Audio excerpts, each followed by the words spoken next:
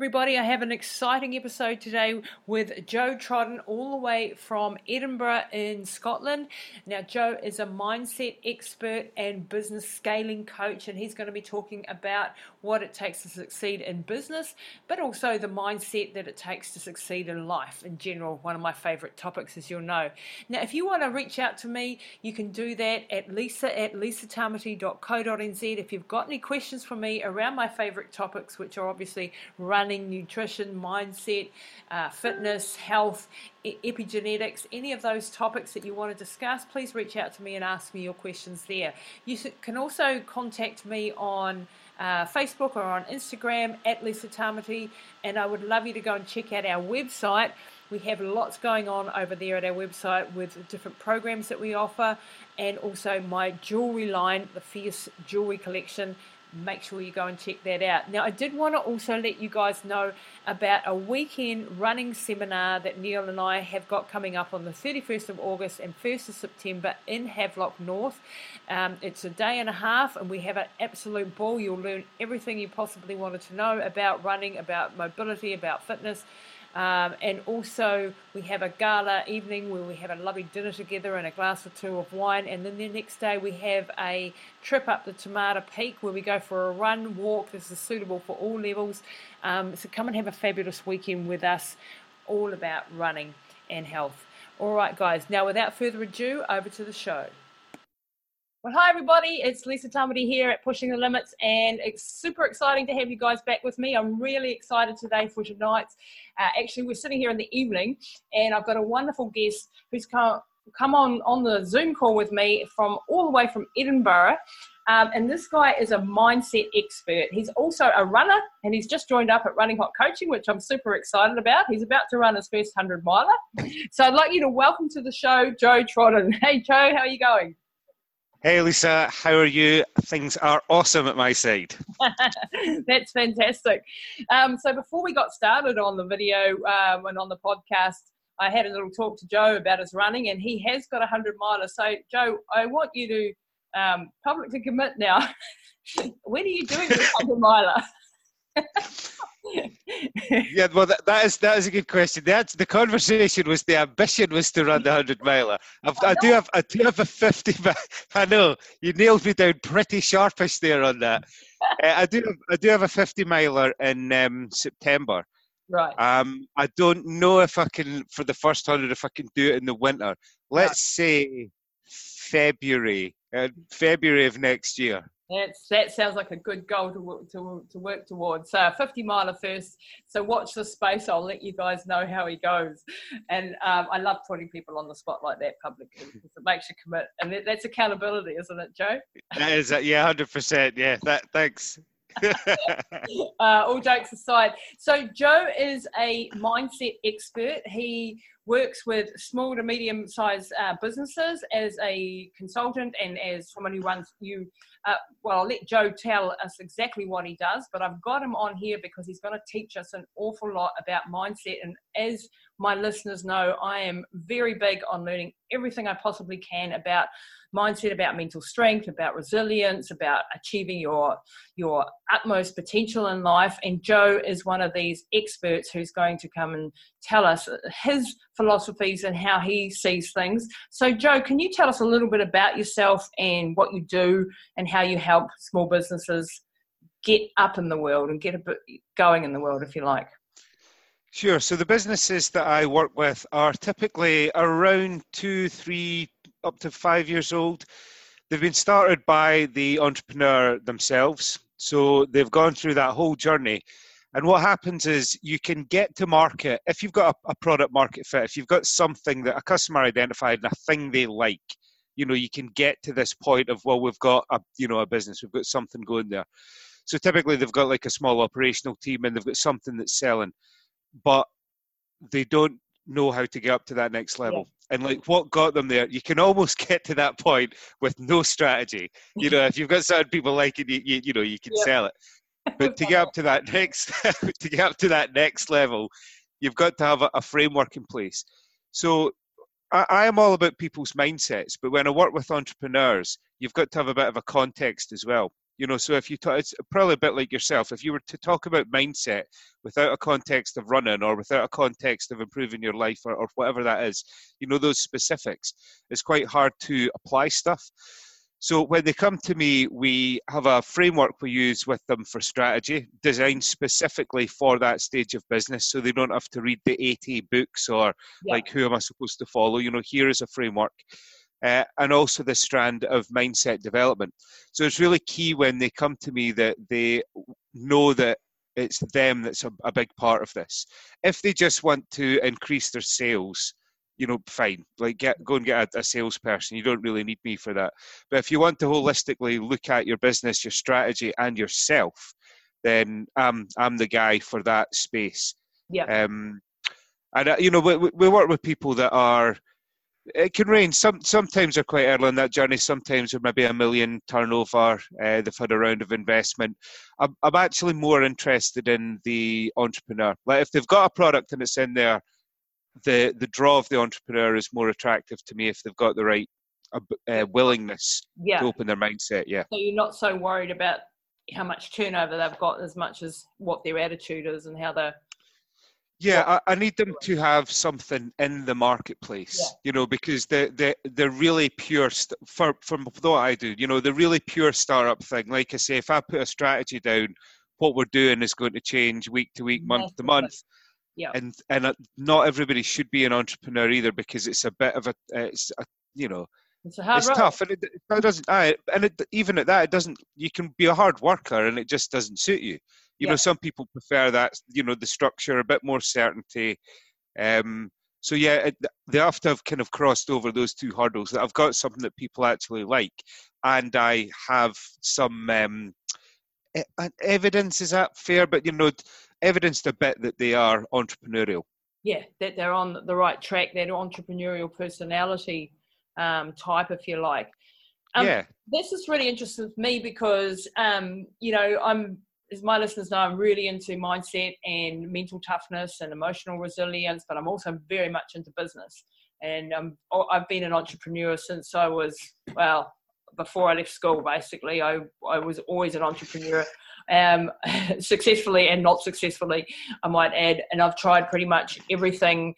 And I see a lot of correlation between running or extreme sports and being an athlete and the skill sets that I need. And that is a skill set that I need in business. Now, there are some other things in business that you have to learn extra as well, obviously, but some of those key skill sets are really transferable. And that's why I think this podcast is really good for people who are entrepreneurs who probably want to, you know, grow their businesses and scale their businesses, which we're definitely interested in learning from you all about that, but also the whole mindset thing in general for humans. You know, we all need to up our game. We need to improve. I mean, we're living in a world where things are changing so fast. Tell us, Joe, what's your take on where the hell this world's going and why we shouldn't be just relaxed and, well, we've got a job, we're all good, you know, got a reliable paycheck coming in week to week. Why is that going to, you know, often I think it's going to change in the next decade or so, isn't it? For sure. Do you know, like my macro view of all of that is it's all about human potential, right? So I'm not a religious person, but I always find it really strange, whatever the cosmic order is on those things, that when you look at the diversity of people on the planet, and I mean in terms of their thinking style, in terms of the things, you know, that they're passionate about. Somebody's really passionate about fish, and somebody's really passionate about combustion engines, like desperately passionate about that. And the split of all those things, it's not like, you know, there's 98% are passionate about fish and then it's everything else. Yeah. Like the split of those passions, the split of the way that you have these different personality types, these different thinking styles, like it's such an unbelievable opportunity to do amazing things. So the challenge that we have is that we're still a bit tied to almost the industrial revolution, you know, of here is an employer that has this range of jobs, and now do your best to kind of fit into one of those roles, you know. And if you're smart, take one of the roles that pays a lot more, not something that, you know, you're naturally geared towards, but something that pays a lot. And we're still doing that. And even when you ask people, what are you, you know, what are your superpowers? What are you amazing at? What's your vision for your future? There's so many people can't answer that question, and it's just because they've never been asked. Mm-hmm. You know, they've never been asked, and it's never been normalized. It's just been, well, I do this job. So an example I use is if you look at Lagos in Nigeria, and I just pick that because it's an enormous city. You've got a central city point there, and then everybody pulling in from the rural areas because there just isn't anything going on there. Like, it's hard to survive. You know, even like farming, whatever else, industrialised, it's hard to survive. So what happens then is you've got a centralised point, and then this almost just a slum that grows on the outside. And when you look at all of the humans that are there and what they could actually do if that was channeled in the right way, it's phenomenal, do you know? Like, but there's no way to tap into that human potential because systemically there isn't a way to channel that human potential. So I think that the key thing going forward is that the world is going to change. I don't think that there's a big thing on like the gig economy, do you know, and everyone will become self-employed. I don't think it's going to go that far. No? But I do think that you should be thinking about your own developmental journey and moving a lot more. And the only way you can do that is if you understand yourself. If you're waiting for an employer to tell you who you are, what you're amazing at, what you're capable of, what you're interested in, then you run the risk of being left behind. Because, and you also, I'll shut up in a second, but you've got an amazing opportunity to live this fantastic life. Because if you know yourself and you go, I'm going into this role and I'm going to upskill and I'm going to learn these things, and my next step is something like this, then you're in control of that and you develop your own human potential. So sorry, that's quite a long answer, but like that's the philosophy that I've got around that. Yeah, and for me, I think, you know, when people are having to specialize more, aren't they? Like, everything's becoming, you know, if you want to survive well in this world, then you better have a very deep specialized knowledge somewhere that is rare and valuable. You know, everybody could work at McDonald's. You're easily replaceable by a robot eventually, or a computer. If you're a brain surgeon, not so much. You know, you've got a very deep specialized knowledge, and I think that's where the changes are also happening. Very much with people are having to specialize in a single vertical and get really, really in depth on that area. And the world is just changing so fast. So I really believe that, I don't know what your take is on this, but that pretty much everybody should have a personal brand. Like, you should be developing an online presence, a followership, a whatever you want to call it. But it's really important to have a growing tribe, if you like, of people that follow what you do, who are into what you're all about, because you never know when your job's going to change and you're going to need to have that personal brand out there for you doing the work, if that makes sense. Do you agree with that one? So there's a couple of quick points on that. The thing about going into specialism, I think there's still an element that you can be a bit broader. See, if you look at the way that startups work, you know, when you go into a startup, you've got to have that range of skills to be able to do it. And as a founder, generally it is about then sort of specialising out. But if you look at the way that even Silicon Valley is quite good because it's, you know, it's that microcosm of that. But you have people that only work in companies that are a certain size because they've got a skill, but they're also like T-shaped, you know, they've got that broad thing. But then when the company grows to the next level where they need those specialists, that person doesn't fit anymore, so they come out. Wow. The key thing there is actually just understanding what is the environment I thrive in. You know, do you like the chaotic startup, you know, hands doing everything, and we're doing everything at like 60% as good as we could be because that's enough to get over the line? Or do you want to, you know, really get up to the next level? So there's definitely space for both. What I did think was really interesting is the personal brand. And for me, this is about that personal identity. Like, if you were to ask people, like, what is your personal brand? Like, what is it that you stand for? What's the values? Why should people want to interact with you? Like, how many people could answer that question? Yeah, not many. So whether you've got, exactly, you know, and this is what I mean about that identity. And whether it is so that you build up your own tribe, or whether it is just so you know that you can fit into somebody else's, you know, that I think that's really important. So that the concept of personal brand is a really powerful way to, you know, for people to look at that. Like, what is my identity? What do I stand for? What do I believe? What do I put out in the world? And how do I want to show up? Is a really important thing. So, I mean, let's look at, I watched one of the videos on your website about superpowers, finding your superpower to become the best that you can be. And you were talking about Richard Branson, I think, and Elon Musk, and how different they are. Can you talk to us a little bit about that? And, you know, how do people find out what their superpowers is, and why is that important? So the example from the video, and this is this thing about the unbelievable diversity of human skill. So if you look at that as a fairly public example, I guess. So Richard Branson, ambassador and connector, right? In terms of his superpower, like whenever you see that guy, he is out there, you know, PR stunts, getting people engaged. If you look at the way that he's built his businesses, is partnerships. So somebody will just approach him with a product. They go, yeah, that kind of fits with our brand.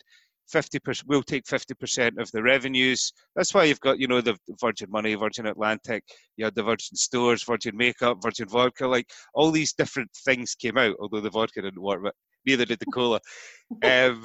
All these different things come out because he is the connector. You know, you read his autobiography, it was about, I was in this circle, and then because I'm this guy, I got these people in the record label.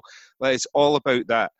If you look at Elon Musk, his mind's an engineer, like so much so that he runs the risk of like massively overextending himself.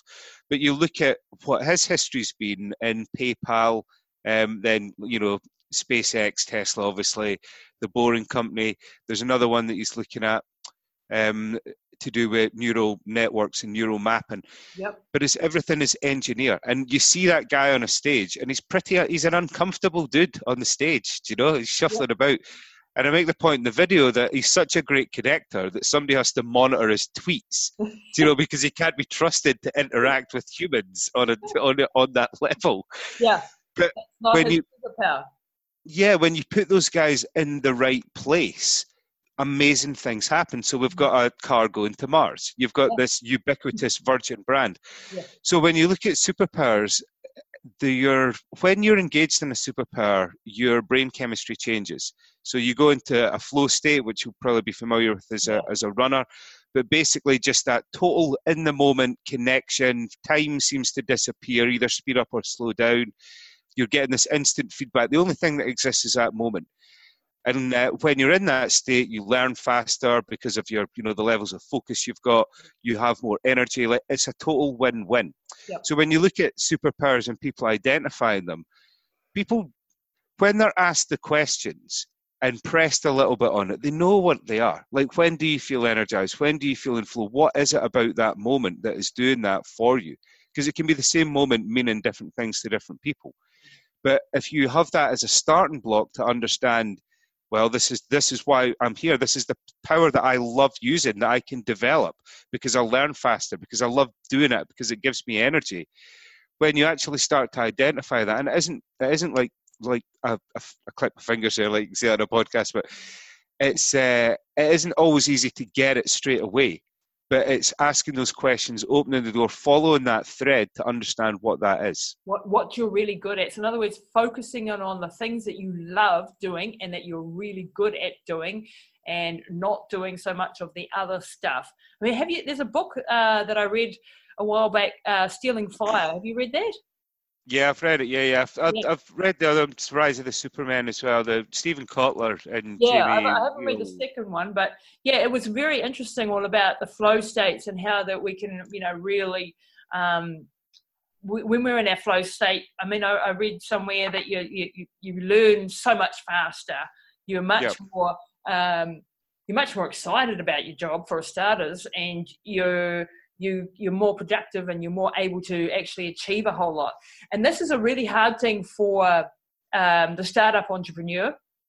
I mean, I've started a lot of companies up, and typically in the startup phase it's exciting, but you're wearing 100 hats and you're juggling a lot of balls, and you're the person answering every email, you're the person on every phone call, you're the person setting up all the tech that you don't know how the hell to do, all of those aspects. And so you don't get to be in your superpower until you get to that level where you can scale to a certain size and have a team of people. And I know, like in my life, in my businesses at the moment, we've been going for a few years. We're like juggling like crazy. We've got 1,000 balls in the air.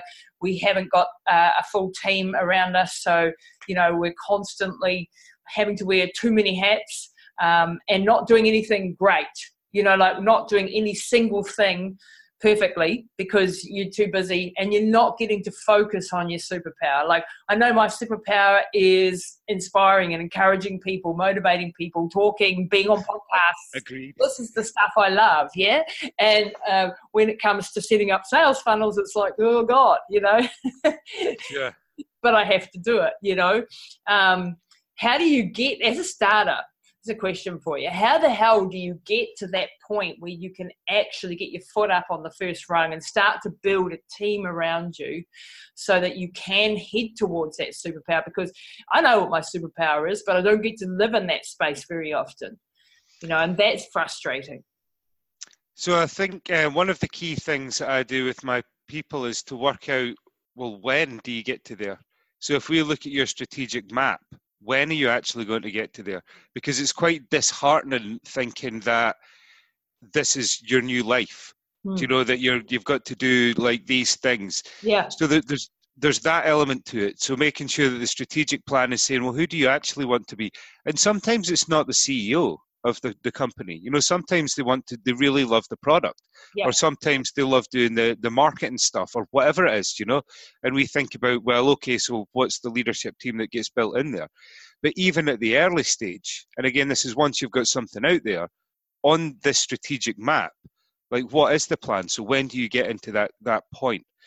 The other thing I would say is that when you actually take a step back and look at the different ways that you can actually do things, there can be something that's more aligned to your superpower. So for me, I'm not a great networker, right? Because I'm a pretty intense dude.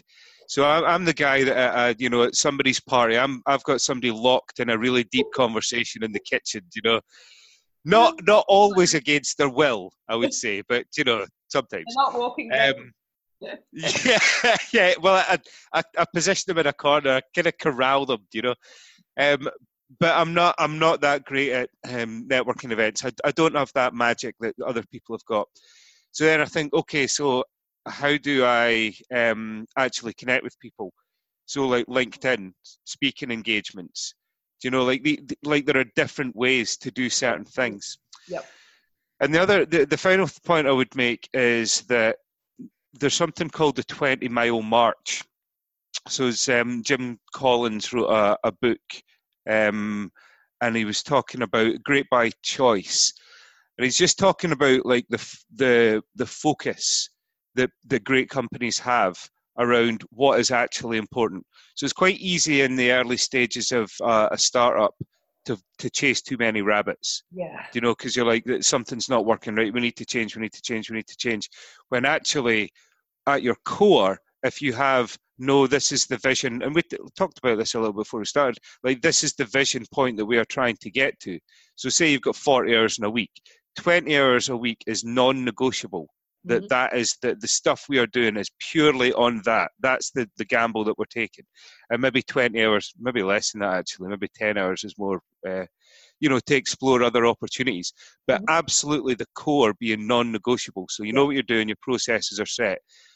I think that's absolutely key, because the longer you spend in that core, the more you can find different ways to do things, because you're learning more.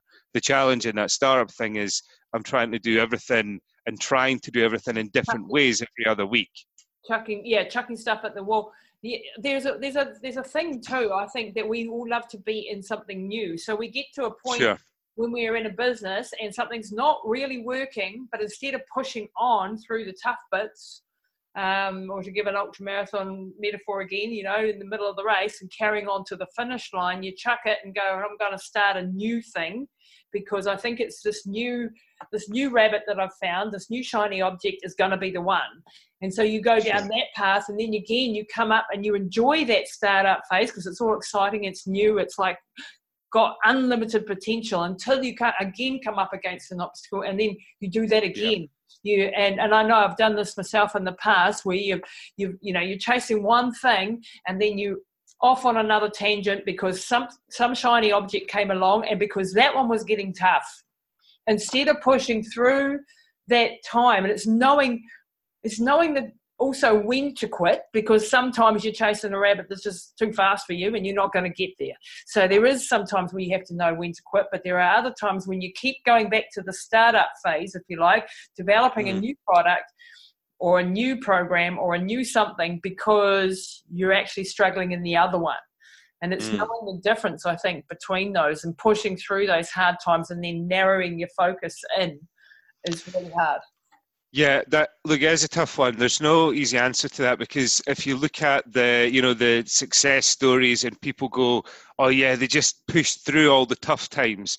What they're not telling you about is all the people who just blindly soldiered on and couldn't give up and actually wasted 5 years of their life, doing something that didn't work, right? Yeah. So no to stop is difficult, but this is this thing about having a strategic context and things like 20-mile march markers to go, okay, in 3 months, here's the reason why we're adopting this strategy, and we're going to execute on it for 3 months, and then, reevaluate that. Having a coach on the outside of that allows you to justify it to yourself. You're not justifying things to me as a coach. I'm asking you the questions so you can justify it to yourself, because you've got to make the decisions, Yeah. I'm not telling you when to quit your race. I'm saying, hey, by the way, have you noticed your knees blown out and you're absolutely hobbling along here? Or, do you know what I mean? Or that you said that this is important and this is something that you really wanted to do. So is this, are you making an informed choice? Are you being totally emotionally led here? What's the evidence? Just to sit down and sense check that stuff. But it's hard to know when to push through and when to to pivot or to call it a day on something. Yeah. But I do think these having defined, just again like racing, having a defined sort of finish line that isn't the big vision. It's just the next experiment almost. Like, what's the next experiment, and let's see the experiment through. And you see, so yeah, because I mean, I've done that before and too, in a business where the whole industry changed and the world was just different and it was out of my control, but I kept doing the same thing because I didn't know what else to do at that point, Yeah. Far too many years struggling, surviving, but not thriving. Because I didn't want to be a failure and I didn't want to give it up, and I think, there's definitely that aspect. So it's balancing it. When am I just chasing a new shiny object because the new is exciting? And when am I actually, it's time to quit? And sure. You've got to blind out. You shouldn't be running this race. Yeah. The mindset piece is hard there, because it's really weird, sometimes you can have people that are around an entrepreneur that want them to fail, because there's a transference of, hey, they're doing something really exciting with their life and I'm jealous of that, so if that doesn't work out, I can justify to myself that it wasn't worth trying because it didn't work, right? So you get stuff like that going on. You also get the other side of the coin, where the entrepreneur feels that they've got to be this shining beacon of hope for everybody else, because they're getting all this kudos, right? Yeah. So you've got that. Sometimes when things aren't going that well, that power of it can't fail, because now it's about more than just this idea, and it's my whole identity, and all these things get sort of wrapped in at that subconscious level as well. Yeah. And this is how I can help people to sort of surface that a bit too. Don't get me wrong, I'm the same. I still make decisions that are like, this is wrapped into my identity, and perfectionize over stuff. Yeah. And I've got my own coaches too. I work through all of that as well. Yeah, exactly. And this is the thing. I think, having coaches, having mentors is something that I really advocate for, that you do have coaches and mentors who shortcut the process for you, who give you an outside perspective, because none of us, even when, we can know everything we do about mindset, but still not get it right, because you're in the trenches, you're in the forest, can't see the trees, and when you've got someone outside of you who is an expert in a certain area, they can see it clear as day, and you're just like going, what, where, and I think that's important for all of us to get mentors and coaches. And sometimes it's a financial thing, we can't afford it, but find something, find a group, find mates, find a clubs, find something for you to have that input from other experts who are where you want to be, who have been there, done that, and shortcut the whole system. I mean, you came to me as a run coach because I know how to do 100 milers. Yep. That I can get you there, and that you don't want to get all the injuries and the burnout and the problems that I went through because I didn't have a coach, until my coach came along and saved me. And it's sensible. It's a much better investment of my time, to shortcut the process rather than be stubbornly going along. I got this, I can do it all on my own. None of us can do anything on our own, really. We need a team of people around us. Well, we can get there, but it will be a bloody sight harder, I mean, why would you do it? It's almost like I'm going to become a doctor, and how I'm going to do that is I'm just going to start trying to, cut up animals or dead bodies. And do you know what I mean? Like, I'm not going to go for guidance anywhere. I'm just going to try and... How long is that going to take you without any sort of guidance or outside input? So it's a weird thing. I think, again, this is part of where we've lived in a knowledge economy, and it's been about what you know. So you go to university and they teach you knowledge. They don't really... Well, I don't know if it has changed now, but they didn't teach me anything about me, do you know? They teach me knowledge, and that fits into the industrial economy where we've come from, which is all about what you know. You're an expert because of what you know. But the new economy is going to be you're an expert because of how you think. I mean, what you know and the experience is going to be a part of that, but how you think, because AI is going to give you the knowledge. Like, I want to know this thing. Somebody made an interesting point about AI, saying that it may be smart, but will it be wise?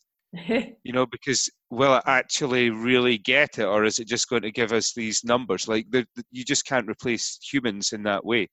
No. But the thing of how you think, and having a coach to be able to help you to maximize that. I don't need to tell you what you know, and I can give you some knowledge on business, but it's all about you. Like, I'm here to help you to get the best out of you. You've got, just like you're doing, so you've got the running context, I've got the business context for it, but what we're really doing is helping the person to explore their own potential. Exactly. And reaching, and there's just so much, like you said in that first example, so much human potential that's not being utilized, on the individual level, and on a macro level, where constantly you see people who you look at them and you think, man, you've got so many skills, you've got so many this or that, and you could be whatever you want. And they don't see it themselves, or they're full of fear and they won't take a step in courage. They don't have the faith in themselves. And that's just the limiting belief. So let's go a little bit into some of the actual mindset stuff that you work on. How do you get people to overcome fears? What's your take on, being courageous, or, taking giant steps of faith and things like that into the unknown? Give us some of your mindset tricks and tips, if you like. So there are people that are too far away from where I can help them. When you see, it's like if you see someone who is really overweight and you think, I could really help you with healthy, eating and exercise and stuff, but they're not ready to solve that problem. Yeah, they're not ready. So the guys, exactly. So the guys that I work with are like, I don't need to convince them to take the leap. I just need to support them as they do it. Mm-hmm. So some of the key things, if people are new to it, I know Myers-Briggs, like, some people feel differently about Myers-Briggs, which is a personality test. I don't know if you've heard of that. Yeah. Even looking at somewhere like 16personalities.com as a place to start, And it's not, sometimes people do a test like that and think, oh yeah, I'm a bit like that, haha, now back to my life. Mm-hmm. Whereas actually, if you really look at something like that, and especially if you look at your opposite and you start to understand, okay, here are things that I've got that I can leverage. Do you know, I'm a big picture thinker. I am really good with people. I am a fantastic planner. Or, you know, I am someone who really brings people into the fold, or let ideas emerge. You know, it's this sort of deeper level to those things rather than just being, yeah, I'm a bit like that. Yeah, So yeah. I think Myers-Briggs is a good place to start, just on this road of understanding yourself. Yep. If you look at overcoming fears, sometimes it helps people a lot to understand the biology. You know that in your head you've got 100 trillion connections, Yep. And because of that, your brain's got to take shortcuts. So that's the way it does that is coating the neural network with something called myelin. Mm-hmm. So myelin's like a superconductor for the electrical charges. Mm-hmm. So the more you think a certain way, the more myelin goes, right, this is how we think, Yep. that's fine. Yep. But being able to sort of slow your thinking down, you can coat different neural networks, but you have to step back and go, I need to come off autopilot. So like being hyper vigilant to go, what do I really want to do in this moment? Like, who do I really want to be? Those are, you know, if you look at this as a journey, and I've massively condensed that in terms of, you know, what it would actually take. Yeah. But just understand yourself a bit more, and then going, okay, in these situations, I think and I act like this. This is how I want to act. When it comes to overcoming some of those fears, what we found to be really powerful is to shift the context. What I mean by that is, if you are an entrepreneur and you're a perfectionist, just saying stop being a perfectionist, and that's really fear, right? Because you're afraid that you're going to look stupid, you know, that something's not going to be good enough. So if you want to release that, which is something that I did, then go to an improv class, because you can't be a perfectionist there, but you're not risking anything in your business. Yes. Do you know, like it's a safe step to start to rewire. So I had another person who was afraid of pitching.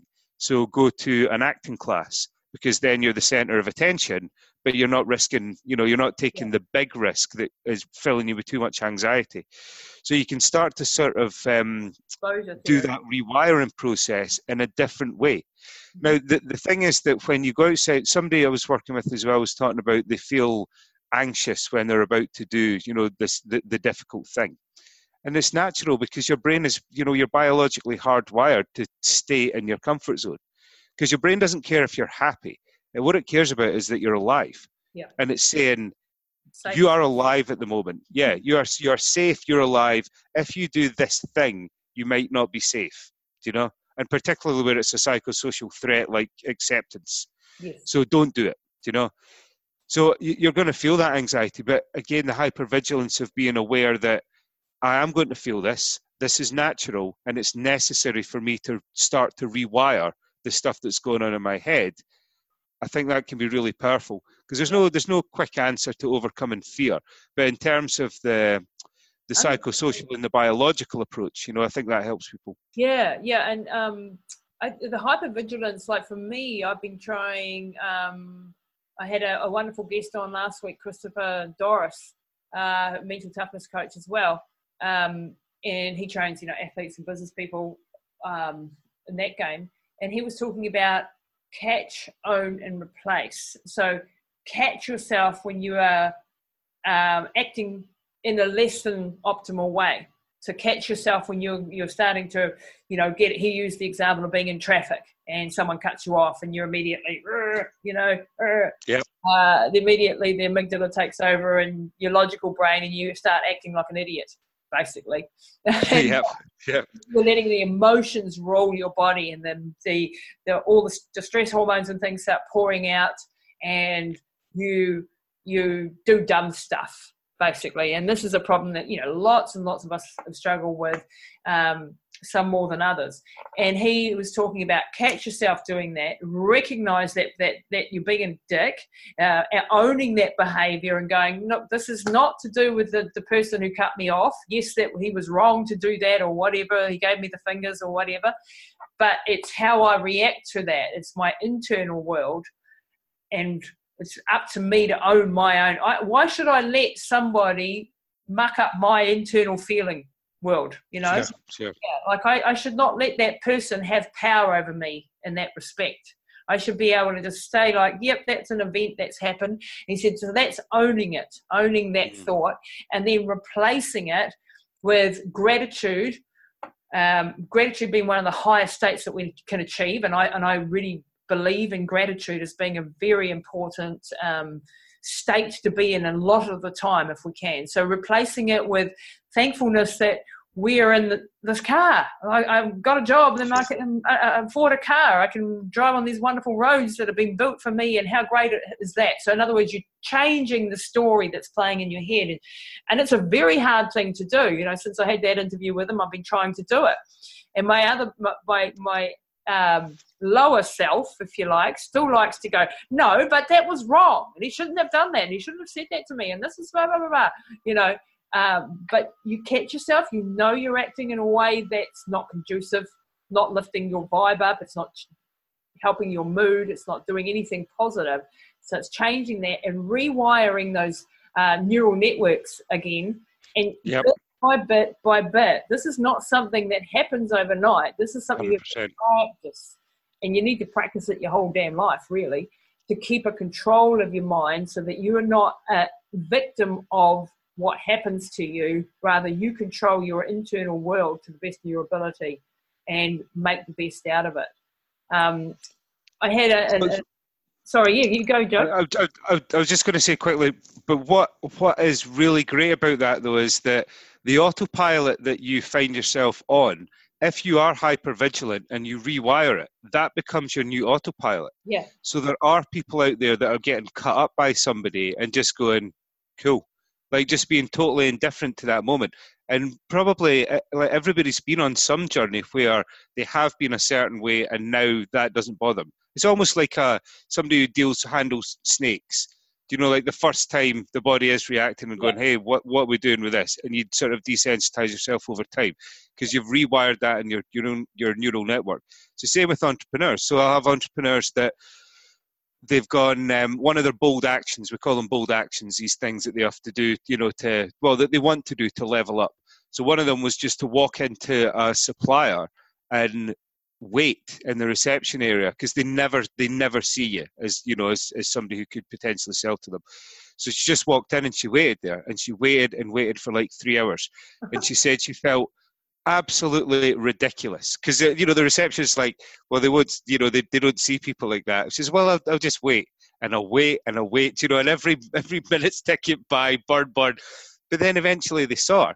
And for her to do that type of thing the next time, it wasn't easy, but it was easier. Yeah. And then it's easier. And now she's like, she didn't think about like doing something like that at all, you know, and she'll just phone up a distributor in Hungary and say, hey, what about, you know, doing this? So when you are hypervigilant like that, when you do start to do that rewiring, the autopilot you're in just now levels up, and then you can move from your new autopilot to the next level of your evolution. And that's what's really exciting. So it's a lifelong journey, but it's that journey. Every time you do that, you level up your autopilot, you've got another launch pad to go up to the next one, and that's what's so exciting. Exactly. And then you lift your horizon up when you expand your potential of what you can do and what you're okay doing. And to go back to the gratitude thing there for a moment, I had a conversation with my mum yesterday because my mum has, my entire life, I don't think I've ever seen her emotionally out of whack, you know, not angry, not frustrated, not anything. You know, like she's just always in this constant state of happiness and gratitude, despite the crap that she's been through and despite the stuff that I put her through every day. She'll have a little moan for a couple of seconds, but then she'll get on with the job. And I said, how do you do that? How do you not be pissed off that you can't do everything you used to do? How do you not be frustrated, get angry? You know, in my young years especially, I had major anger problems. I would just like, you know, be, you know, especially in the sporting world, you know, if someone did something wrong, I was liable to cock them one, you know. I've since learned to control myself a little bit. But But she would never have had those swings. And I said, well, how do you do that? And she just said, I'm grateful. I'm so grateful that I'm alive. I'm grateful that I have you to help me. I'm grateful for, and it was a real eye-opener for me that she actually goes through her entire day and her entire life, and she always has done, with this grateful attitude instead of this, somebody's wronged me attitude, or it's not fair attitude, or the poor me attitude. And I was like, wow, I've got to learn to be more like that. That's my goal, is to become more centered, because when we're emotionally thrown in the anger or excitement even, we actually can't make good decisions, because when we're in an excited and euphoric state, everything looks rosy. Everything looks easy. That business idea that someone's come to you with all looks fantastic when you're in that state. And you actually have to come back down to the middle and go, hang on, and look at it with a cold, hard facts, rationally, and then decide whether this is a good business venture. If you make decisions in that euphoric state, or if you make decisions in the angry, disappointed or frustrated state, neither of those states are actually going to give you the big picture. So if you're going to make big decisions in business or in your life, you need to be in that centered area to make good decisions. Would you agree with that one? It's hard, isn't it? I think that it's back to that hypervigilance and understanding your feeling, isn't it? Certainly in the decision-making element, there's a lot of entrepreneurs that will do that. It'll either be a catastrophizing of the situation when you give them perspective and go, see in 3 months, this decision is going to not even have, in fact, see next week, you're not even going to be thinking about this decision. So let's get some perspective on that. Yeah. Or like you say, let's run away with, hey, this is all top of the mountain and I'm not actually looking at all the other things. Yeah. I do think.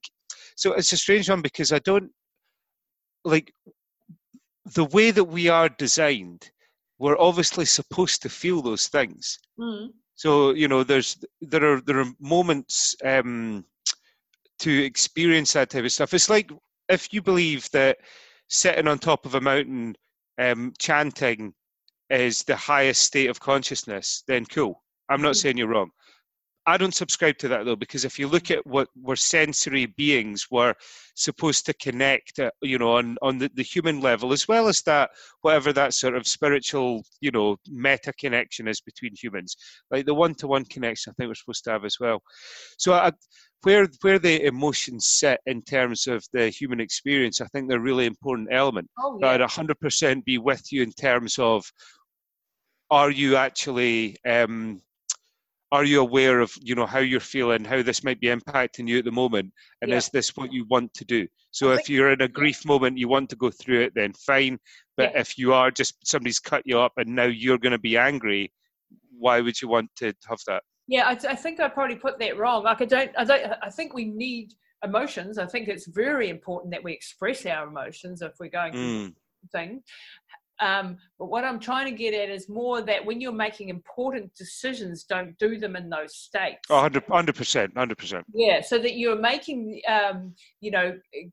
like for example, going back to the ultramarathoning world, if you do this 100-mile race, you are liable to, because it's such a big project, it's such a massive amount of training, and then you go and do this event and you have this in your focus for a year or longer, and then you go and do the race, and then you're away on this whole weekend, and it's amazing, and you meet incredible people, and you have this really deep experience in your body.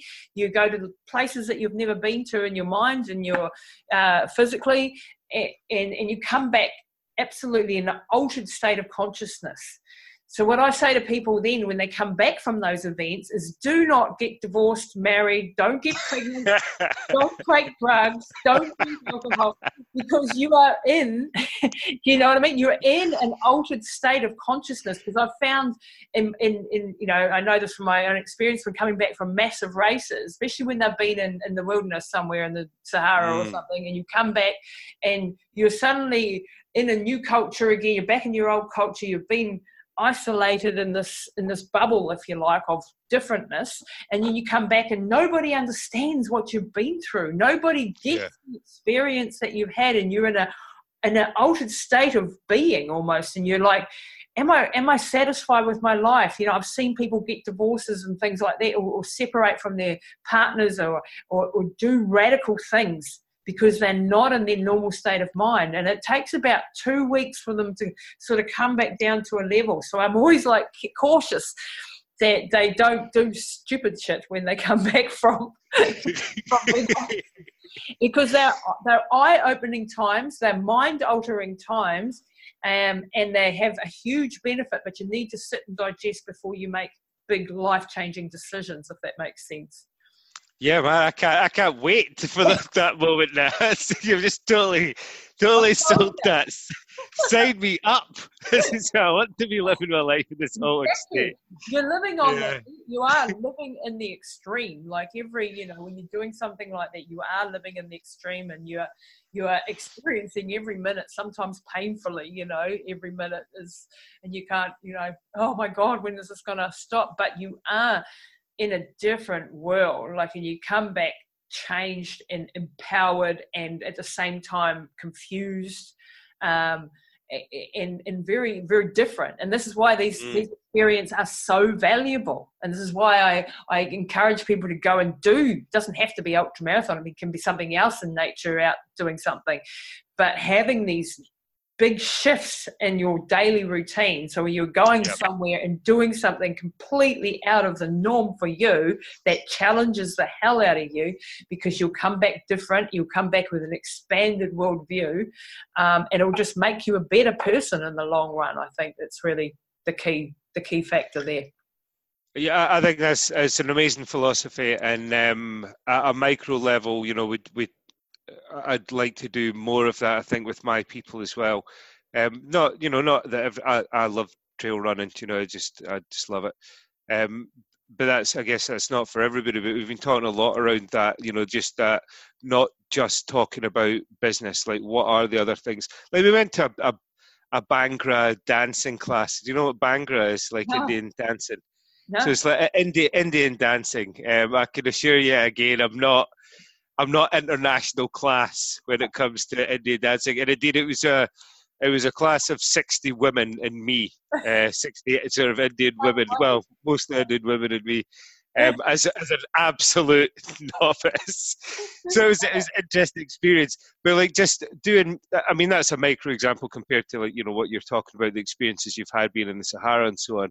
But those kind of shifts, just to give you a different perspective on not just your business, but your life. I'd really like to engineer sort of more of those in. And I know my people would want it as well, because we've talked about it. Yeah, and even going on retreats and going away together and doing something outside of the normal. And this is where you build teams, and this is where in corporate situations, going on team weekends away, away from the business situation, where you actually get to know each other on a deeper and different level, and where you come to rely on each other for certain aspects of it, and be challenged in nature is fabulous, because it does challenge whether if you're faced with freezing temperatures, or sleeping in tents, or sleeping out under the stars, or not having enough food or water, or all of those things. They really challenge you in a number of ways, and they make you come together as a group to rely on each other, and you start to get that, that ancestral tribal feeling that we don't get in our society, that I think is missing in our, what I love about those events too is that you really get deep connections with other humans who are going through some deep stuff. You could be running along, say somewhere in the middle of a desert, and you're like dying, right? You're like, it's all, oh God, it's so hot, and I'm in the shit, I'm dehydrated, I'm running out of water or whatever. And then you come across somebody else who's in worse shape than you, and you might not even, I've had this happen to me, or where I've been the one that's in worse shape. Remember in Jordan, this French guy came along, and I'm lying on the sand, half dead. And he, comes over, he can't speak a word of English, but he picks me up and he's going, come on, we're going to go. And he helped me, and he, helped me overcome that time, got me to the checkpoint and saved my ass, basically. And that deep connection on a human level, that you can't even talk to each other, but you're communicating with each other, and you're helping each other. And I've got hundreds of those sort of examples of things that times where you've and you get out of yourself when you're helping somebody else. You know, you overcome your own suffering because you're doing something for someone else. I mean, being in service to others, I think, is a great way to get out of your own poor me, you know, mindset too. Well, let's change. Just a really quick point on that, just because it was so important, because I actually got like a rush of endorphins when you were talking like that. You know, like that whole thing of that. I can't explain what that connection is between humans, but you know, we have forgotten that to some extent. You know, that like that tribal thing, the selflessness at times, like that it's something that is natural in us, and that it's suppressed by constructs, you know.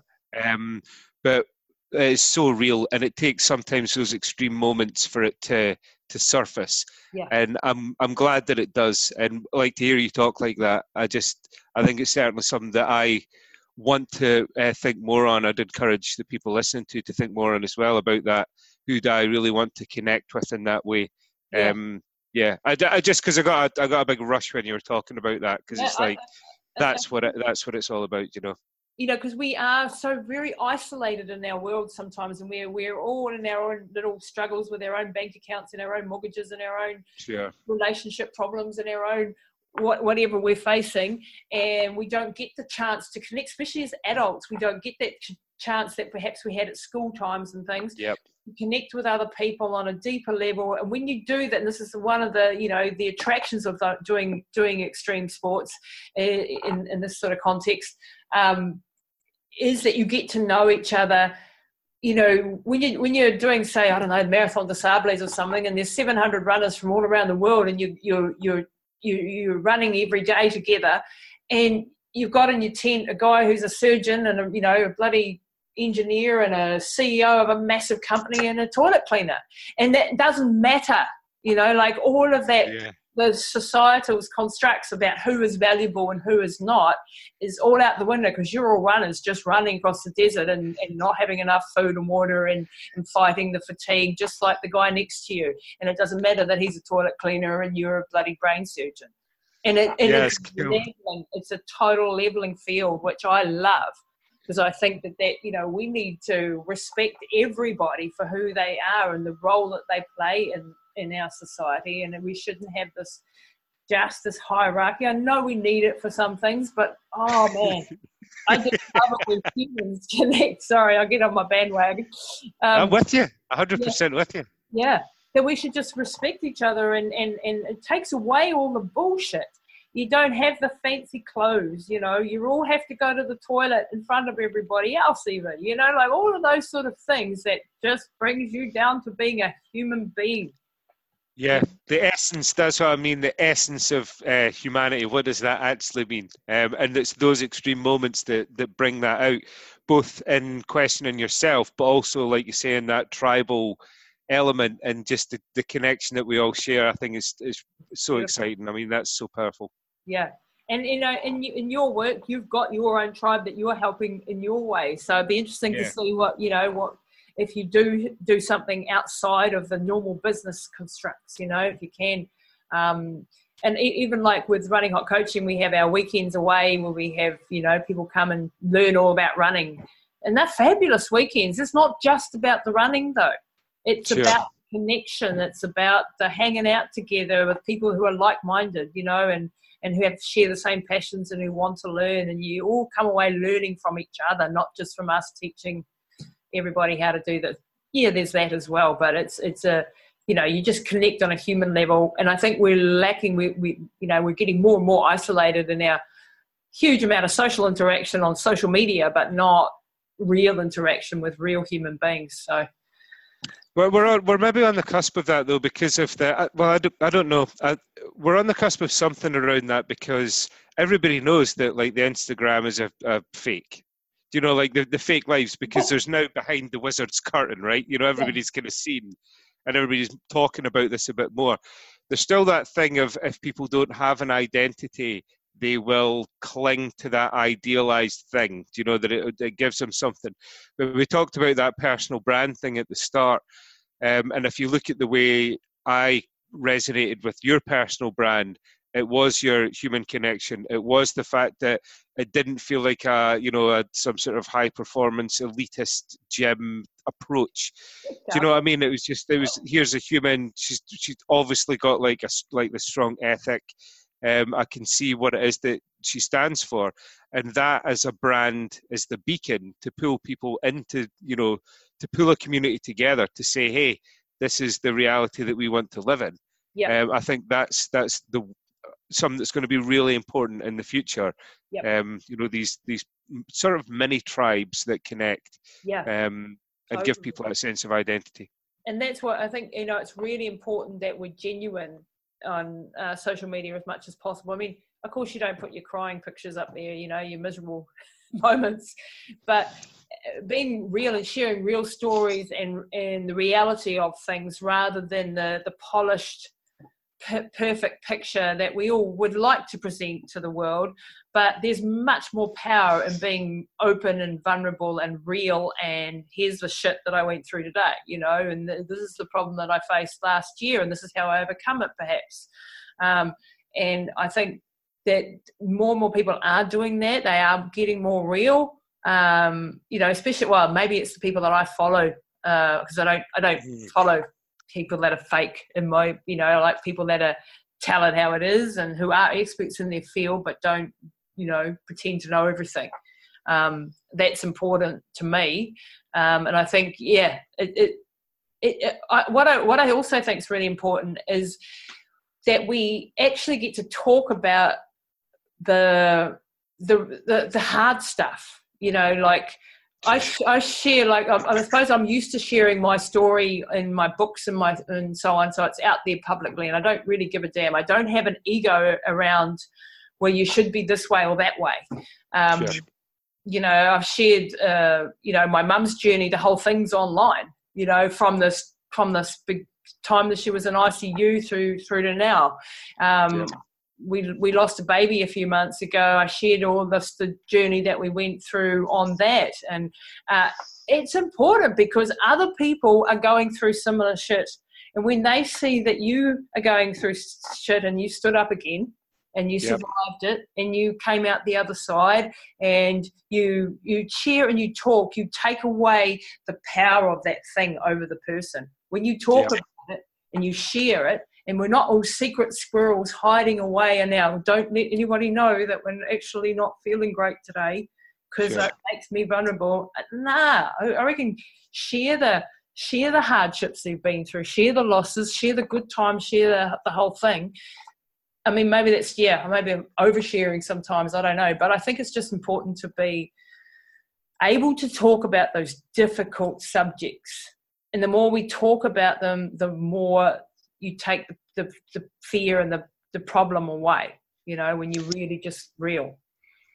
So if you look at, there's a few really good points here. If you look at the mastermind group that I've got, like the norm of sharing in there, like it's just, everybody's just fully authentic, right? Because the culture is set there. But would they share in the same way with other people? Again, it depends on the person, the context, right? You've got to protect yourself to a degree too. But this is a thing. It's protect yourself from other people's, almost like their problem with it. I thought what was really interesting was if you think about, you don't share like the crying pictures or whatever else. It's a question of the motive. So if you're sharing that journey, not so that people can go, oh Lisa, these things, here's some attention and some sympathy. If you're sharing it because you're like, this is what happens. And if somebody else is going through this, I just want to share what my experience was like. So when you look at a share on a motive like that, if someone is sharing with the motive for give me attention or whatever, that's where it's problematic, and that happens a lot on social media, right? I'm starved of attention, so bad attention is still something that that's some attention. But if your motive there is to empower people, that's massive, and you can tell that. You can tell that from like your whole demeanor and the way that you do things. It's the share there is around hey, this happens, and if we talk about it, it'll be easier for all of us when we go through it. Yep. And that's massive. You know, that's Yeah. to be able to let go of the ego around that stuff, to say my motive is pure on this, so that's why, you know, let's do this. I think that's huge. Yeah, I do think it's really important, because I get all the feedback from people, and the stories and the things that people share with me that move me to tears every single day. I get messages and things, and it's encouraging. It's encouraging to know that you've touched somebody's life and you've been able to help them in a certain part of their journey. You know, even if you haven't been physically, personally present, that is the power of what we have and what we do. Well, we better wrap this up, Joe, because I think we could talk for hours. Yeah. Sorry. I just wanted to thank you for taking the time to join me tonight and to share your wisdom. As I want to get people to follow what you do and to check out your website and any things that you want to share with them. So, give us some website addresses and Instagrams and all the rest of it. Sure. So it's mindsetexperts.co.uk is the website. And I'm pretty active on LinkedIn. Joe Trodden, LinkedIn Joe Trodden is, the benefits of a weird name. I'm not photogenic enough to be on Instagram, and I'm not that big on Facebook. But if you follow, follow the website, mindsetexperts.co.uk, and LinkedIn is where I'm active. Mindsetexperts.co.uk. Yeah. For all those Kiwis who couldn't understand that one. Oh, yeah. No, I'm not going to try the accent. I can't do that. And you help small. So once again, Joe helps people with small and to medium businesses who are past the startup phase but are wanting to scale up, who want to have a strategy, get a strategy in place to build their businesses into scale. And I'm definitely going to be going to Joe for some help and advice with our business so that we can grow and scale faster and bigger, because we definitely need it. So thanks, Joe, very much for being on the show today. And we'll stay in touch. Yeah, I really appreciate it. It was amazing talking to you. You are an inspiration. So it was amazing speaking to you. So are you, Joe. So are you.